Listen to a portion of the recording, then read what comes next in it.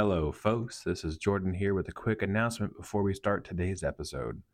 As you may have noticed, we are in the middle of the Christmas season and we are coming to a close with this particular series of the Elephant Feast. And so, after that, I'm going to be taking some time off for the holidays to kind of work on some new ideas and attend to my family as well. But here's the deal, folks. We are going to be coming back in the new year and we're going to have a great time. And I'm also looking for ways to talk back and forth. And so I want to set up some avenues where we can begin a conversation. We can share ideas and thoughts and possibly work together to make a new episode. So be looking for that in the new year. And in the meantime, please enjoy this last episode of the story arc of Scripture when we talk about the falling action. Merry Christmas, everyone, and I'll see you in the new year.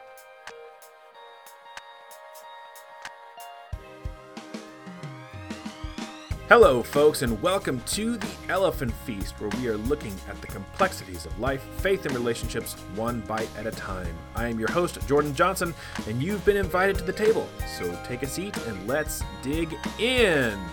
Welcome back, folks, to episode 7 of our Story Arc of Scripture series, where we are finally getting to the falling action. For those of you who are just joining us, we are going through the story arc of Scripture, where we are looking at a literary device, a story arc, Freytag's pyramid, and holding it up to the Bible to ask the question, does using a story arc help the Bible make more sense in how we engage with it and how it affects our lives? And if you've been with us this whole time, then you know, but I have flipped. I did the resolution last episode, and we're going to be finishing with the falling action because you and I, we are in the falling action right now. And we are also in the resolution. Neither one has reached completion. They are still kind of working themselves out. But I think there's a lot of things that we can relate to in the falling action as we look at our own lives through a story arc lens. And we'll talk about that. We're going to have some fun today. We're going to be talking about the Avengers. We're going to be talking about jazz. We're going to be talking about improv. So it's going to be a fun episode of these 40-minute long, 20-minute episodes. Okay, so let's not waste time then. What is it? Why it's important? And where do we see it in the Bible? That's our description for what we're doing. And so falling action is, what is it? It's the basic plot structure that happens after the climax and before the resolution. This part of your story is often used to show the consequences of the climax and how it affects the characters. And then why it's important, the falling action sets up your ending so that you can close out all those loose ends and give the audience closure on what they've just experienced. This is the part where your audience gets to witness what happens after your climax occurs. And then finally, the falling action lets the characters learn about themselves and how they've changed by experiencing their struggles throughout the story. This can help shape them into better versions of themselves or create change in their lives that wasn't possible before. As we've said, every story requires an audience. If you have no audience, the story does not exist. Because the goal of a story is not just to transfer information. The goal of a story is to move your audience onto their next step. And the falling action is where that moment, that momentum, that push, that drive, this is where it's going to fall hardest on your audience. Because when we get to the resolution, that's when they're kind of being released. They're being released to go about their lives to practice the falling action. But the falling action, you still have a captive audience, in air quotes.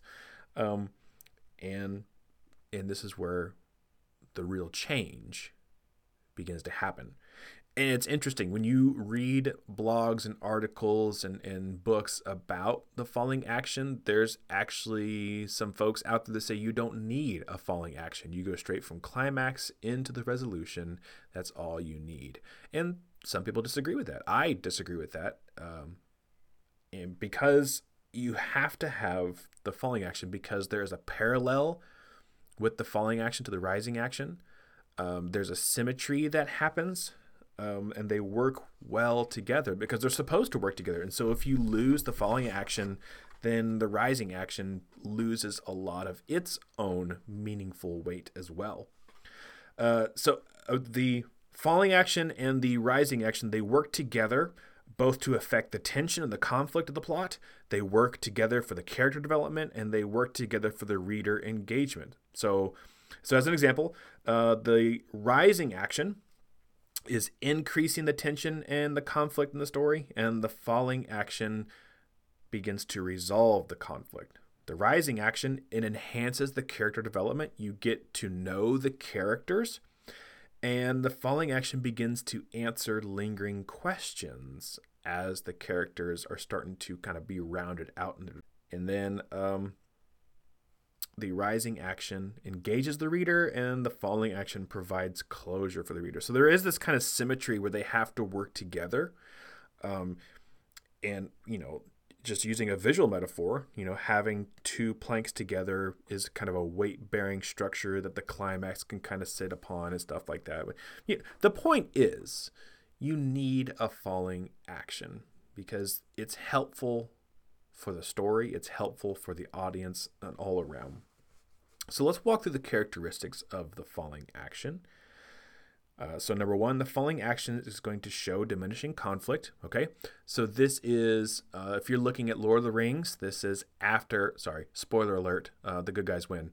And in Lord of the Rings, after the destruction of the ring and the final banishment of Sauron, then you have the series of vignettes showing how that plays out. And many people have criticized Lord of the Rings for the exhaustive amount of endings, but I think it's important, especially book fans out there, in the Lord of the Rings and how the book ends, there's actually quite a bit of action that happens after the climax. That's all part of the falling action. For those of you guys who know, I hear you. I hear you loud and clear. Okay, number two, falling action often contains a revelation. Okay, so resolution, that's reserved for finally answering all the questions, unless you're going for a cliffhanger. But falling action, you're going to start to get revelations, and things are going to become more clear after the climax. And the falling action holds potential for surprises. This kind of goes along with the same idea as revelation. Now there's going to be new things that develop as a result. In a way of simplifying it, the rising action signifies you getting to know the characters and how they think. And the falling action is now, how are your characters behaving differently, or how are your characters now developing as a result of being affected by the climax. So you get to know the characters in the rising action, and you get to know them well enough that when you're examining them in the falling action, you're going, oh, they are doing things differently now. Okay, this is all about, this goes back to the potentials for surprise. People, folks, in real life, it is very difficult to change. Extremely difficult to change. The odds are stacked against you that you will ever change. But at the same time, change happens. And so even in real life, that is part of how the falling action expresses itself. People can be changed by an orienting story or a reorienting story in their life. Okay, number four, falling action connects major story components. Okay, so once again, it's just helping make the structure more clear. So if you go to the Sherlock Holmes stories, now once the big climax has been revealed, now then you can go back through the earlier devices of the story and then now make connection points. Let's see. Oh, shoot. What's his name? Edgar Wright is a film director well known for the rewatchability of his movies, because you'll watch a movie and it will have all these elements and details and stuff like that. It makes for a really good movie, but then there's usually some revelation point in the story, and then you can actually rewatch the movie with this sense, and you're still getting enjoyment out of it. I think he is known as a director who will tell you what's going to happen at the very beginning of the movie, but it doesn't quite click in there until you get to the end of the movie. Anyways, connecting major story components. Bit of a side trail there. But there are some directors and film directors out there that are absolutely brilliant and masters of their craft and can tell really good stories by using these tools. Okay, 5, falling action displays the aftermath. Okay, sometimes this is the aftermath of destruction. Sometimes it's the aftermath of new creation. And, you can go exactly to the Disney's Lion King. As soon as the climax happened and the final battle ends, you see the desolate landscape burning, and then a very well-timed rainstorm comes in, and then it's like literally everything just gets restored instantly. Beauty and the Beast. At the end of the climax, part of the falling action is that you see the restoration of all the furniture elements back into their human form. There's kind of restoration elements in there. This is all part of the falling action because it's showing how the story is going to be completed, but yet there's still time to enjoy the story that you're already in. So, bringing this into the Bible, where do we see this in the Bible? So the climax we have designated as the Gospels, all 4 Gospels. And then in the resolution, we have the book of Revelation. So what is left but the New Testament letters? And so this is where we're going to be exploring the falling action by looking at the New Testament letters. So Paul is our biggest instructor. We have lots of authenticated letters by Paul, but we also have some from John and Peter and some authors that we do not know. So we're getting a variety of perspectives, and that's going to play a part into how we understand this. Real quick, one of the fun facts, if you look at your modern Bible, you will see that the letters are organized with Romans. Oh my goodness. Wow. I totally forgot about Acts. Excuse me. Acts is also a part of the falling action as well. We cannot forget about that. But what I was going to say, though, is that the letters in the New Testament, the reason why they are organized in your Bible the way they are, has to do with their length. They are literally organized from longest letter, Romans, to the shortest letter. That's the way they are arranged in their Bible, which I think is really interesting and curious. Sorry, that's a freebie right there. So let's get back into letters. So we have our authors. So we're going to have a multiplicity of perspectives in describing the falling action that are all connected together to the central climax.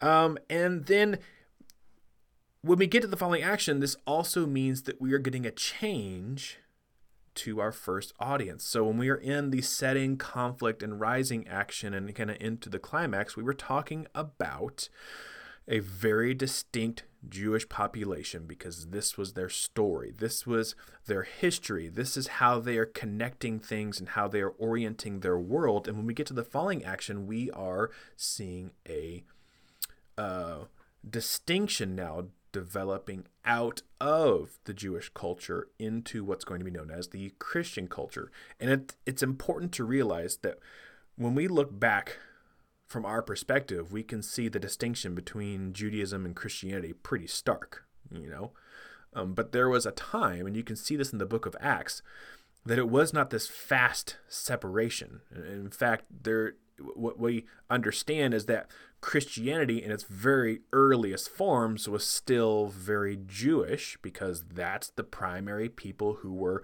following the way of Jesus. And then as more Gentiles and other people came to say, wow, there's something to the story. And then now this became a story not just for Jews, but a story for all the nations. Then you start to get that distinction. But even in the book of Acts, it says the early church, the first church, they were getting together, they were taking care of each other, they were eating, and they were still going to the temple because that's where the scriptures were at the time. But even the early Christians were still playing part. We're still playing a role in that kind of Jewish society. But there is going to be a distinction. Now it's not just a strictly Jewish thing. It now becomes something that all nations are participating in.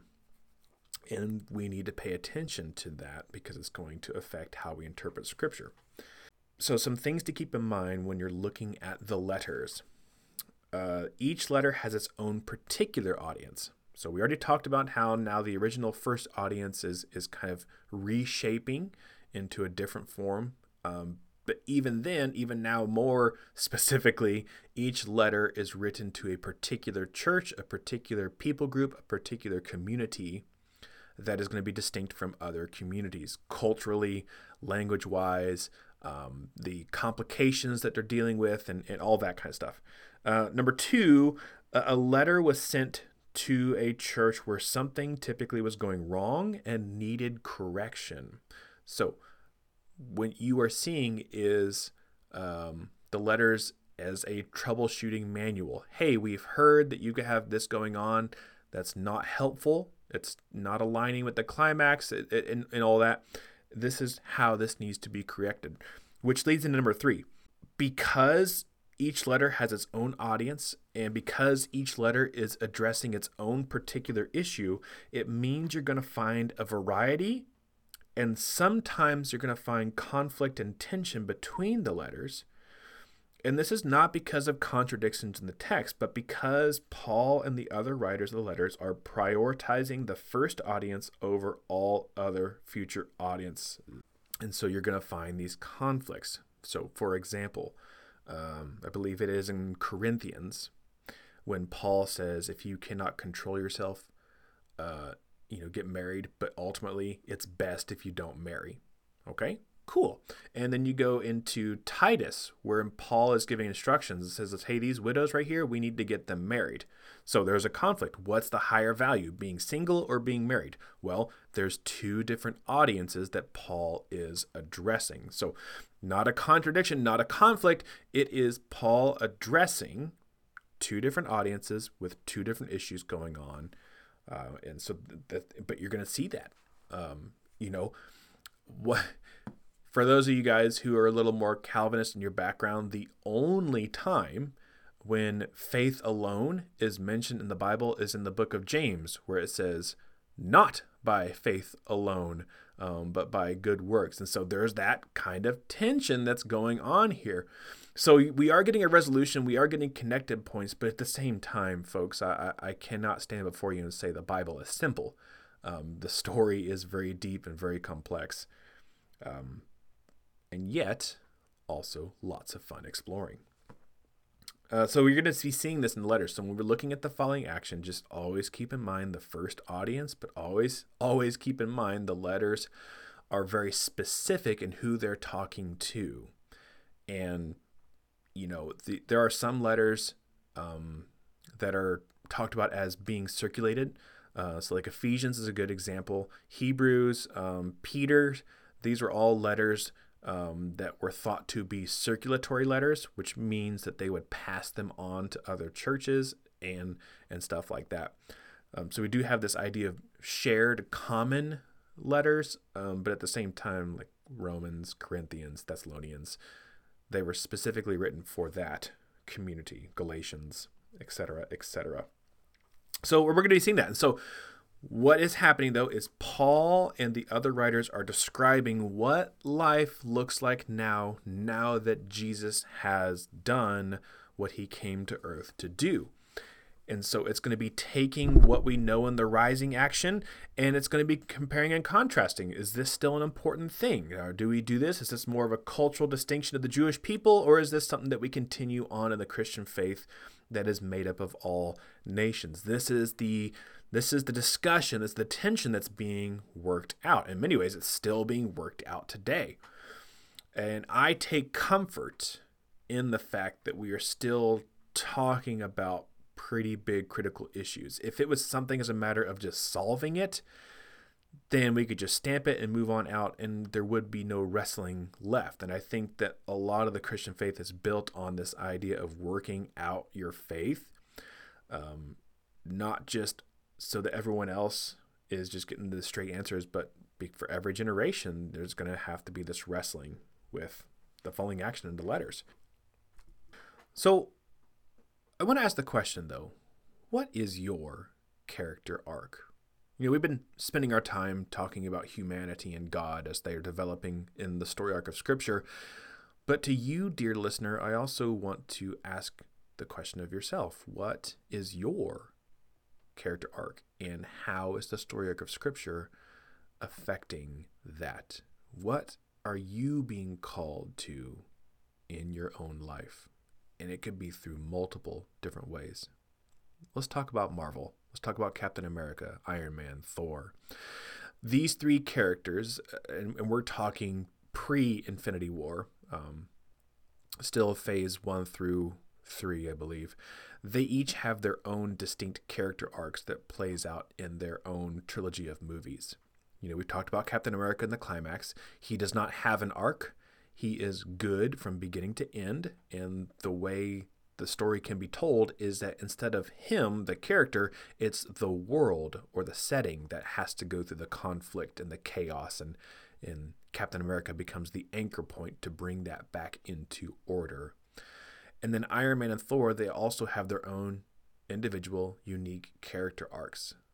Iron Man is going to be the classic character arc in that he is content and happy. His world is in order, and then something happens which threatens his existence. It threatens his world, either figuratively or literally. And then the goal becomes he has to overcome that obstacle. And what happens in a traditional character arc is that in that overcoming, the person emerges from the conflict thoroughly changed, irreversibly changed. So, in the context of Iron Man, he's literally building a new suit of armor that is more powerful and more capable. But, his character, his growth as a person is also changing. So we don't want to just put it in perspective of upgrades and becoming better, but more mature, more whole, more complete even. But that also applies to Thor and his own particular character arc of the cyclical arc. So you have Captain America, zero arc. You have Iron Man, traditional arc, and Thor, cyclical arc, which in the beginning of Thor's movies, he's on top. He is in a successful position. He's in a prime position of dominance in whatever area he's in. And then the way the story proceeds is the conflict will send him down to the very bottom. And he experiences loss. He experiences anguish, turmoil, all that. And then the story revolves around him climbing back up the slopes that he has been cast down to ultimately bring him back to the top. And so there's a difference. In Iron Man, he is ascending to a higher level. In Thor, he's just trying to get back to where he was in a cyclical arc. And in the episodes of your life, you are going to be able to relate to all three of these character arcs at some point. But what I want to point out is that all three of these character arcs can be anchored into the story arc of Scripture. Okay? Is there an obstacle in your life that seems overwhelming? By anchoring yourself to the story arc of Scripture, you can find a way to overcome it. Not to become a stronger, more powerful version of yourself, but to become a more whole, a more mature version of yourself. Let's look at the cyclical arc. The story arc of Scripture is able to guide you out of the path of death, to be able to climb back up to where you were always supposed to be. Really, that's a huge one.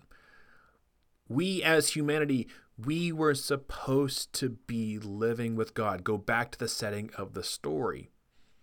And how our story is playing out is it's almost as if we are picking up at the bottom of the pit where we are climbing back up to be where we are supposed to be. And let's look at Captain America. Perhaps you are in a time of your life when things seem so chaotic and out of control that you need a strong anchor point to bring the world back into order, and that is where we find the story of Jesus. So once again, the character arcs and how they express themselves, they can be varied. They can do it in all different kinds of amazing creative ways, and for you in your own life, you are likely going to experience all different types. And they can all be resolved and anchored in the story arc of Scripture, which is, as we've talked about, it is an orienting story that is big enough and strong enough for not just you, but for anyone out there to take their own individual stories and anchor them into a bigger story. But let's talk about jazz. You guys know jazz, right? Let's talk about improv. Let's talk about spiritual improv.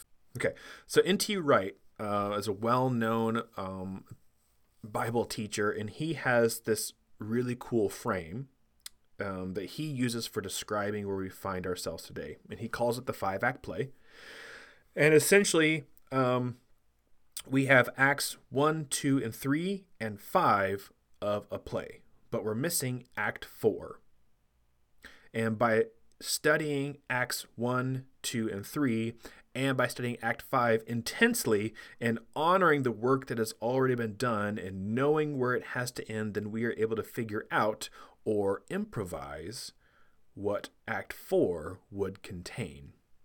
Interesting. So this is where we get this idea of spiritual improv. And that may bring a strong reaction from you, but I do want to take a moment just to kind of pause for a second and kind of unpack that.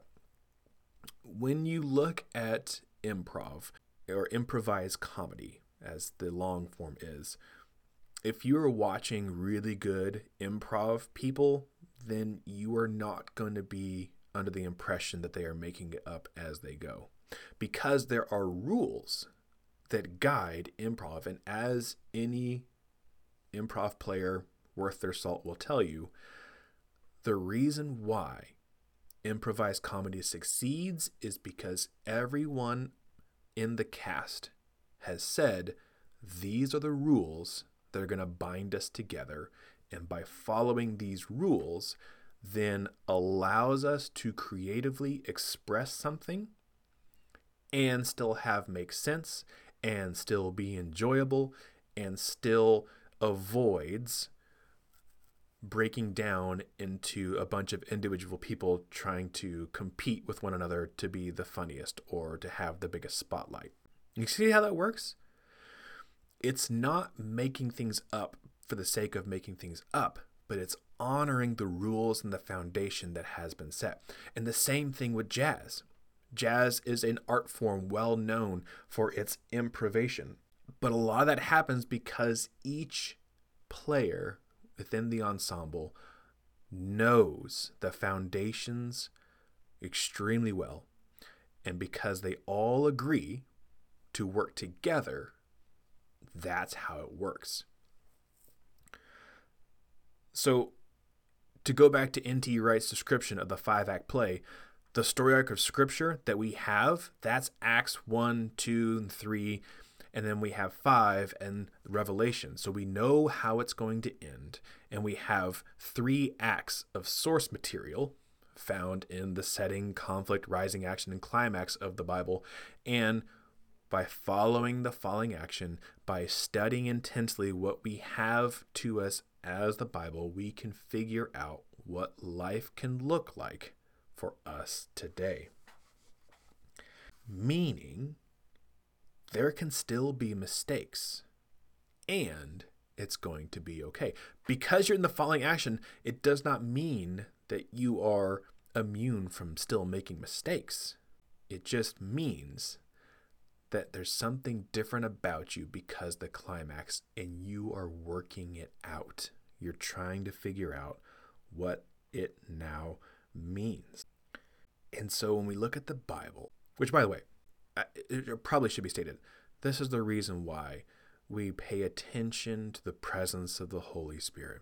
Because if we are kind of participating in this spiritual improv, then this is when the guidance and foundation of the Bible and the guidance and foundation that the Holy Spirit brings is what is going to kind of give us extra layers of protection. But also as a reminder, the Bible was never supposed to be something that you encountered as an individual. And as a modern person, what I hope that we can reclaim is this idea of the Bible is a community event. Reading the Bible on your own and I shouldn't say, you can get a lot out of reading the Bible. I do not want to come down hard or kind of like this, you should never read the Bible by yourself. I think as much as you read the Bible by yourself, wouldn't it be awesome if you also spent that much time with the Bible in community? Okay, because I say that because reading the Bible in community is a great safety device to keep you from having really crappy theology. I mean, that's there is that. I fully believe that God speaks to people, but if a person goes off by themselves in a closet and writes a book and whatever and comes out and says, God and I had a conversation, I'm just saying I'm going to be a little suspicious. Whereas a person says, hey, I've been working with this group of people and we've been working it out and arguing and going back and forth, that will kind of give me a greater level of comfort, which goes back to why we began to read the story to begin with. When we look at our own individual story arcs, the one thing they have in common is that there is a bigger story happening. And maybe we can't see it. It doesn't mean it's not happening, though. But when we are able to observe the bigger story going on, the bigger story that what the Bible is talking about, then that provides an avenue for your story to have more meaning than you ever thought possible.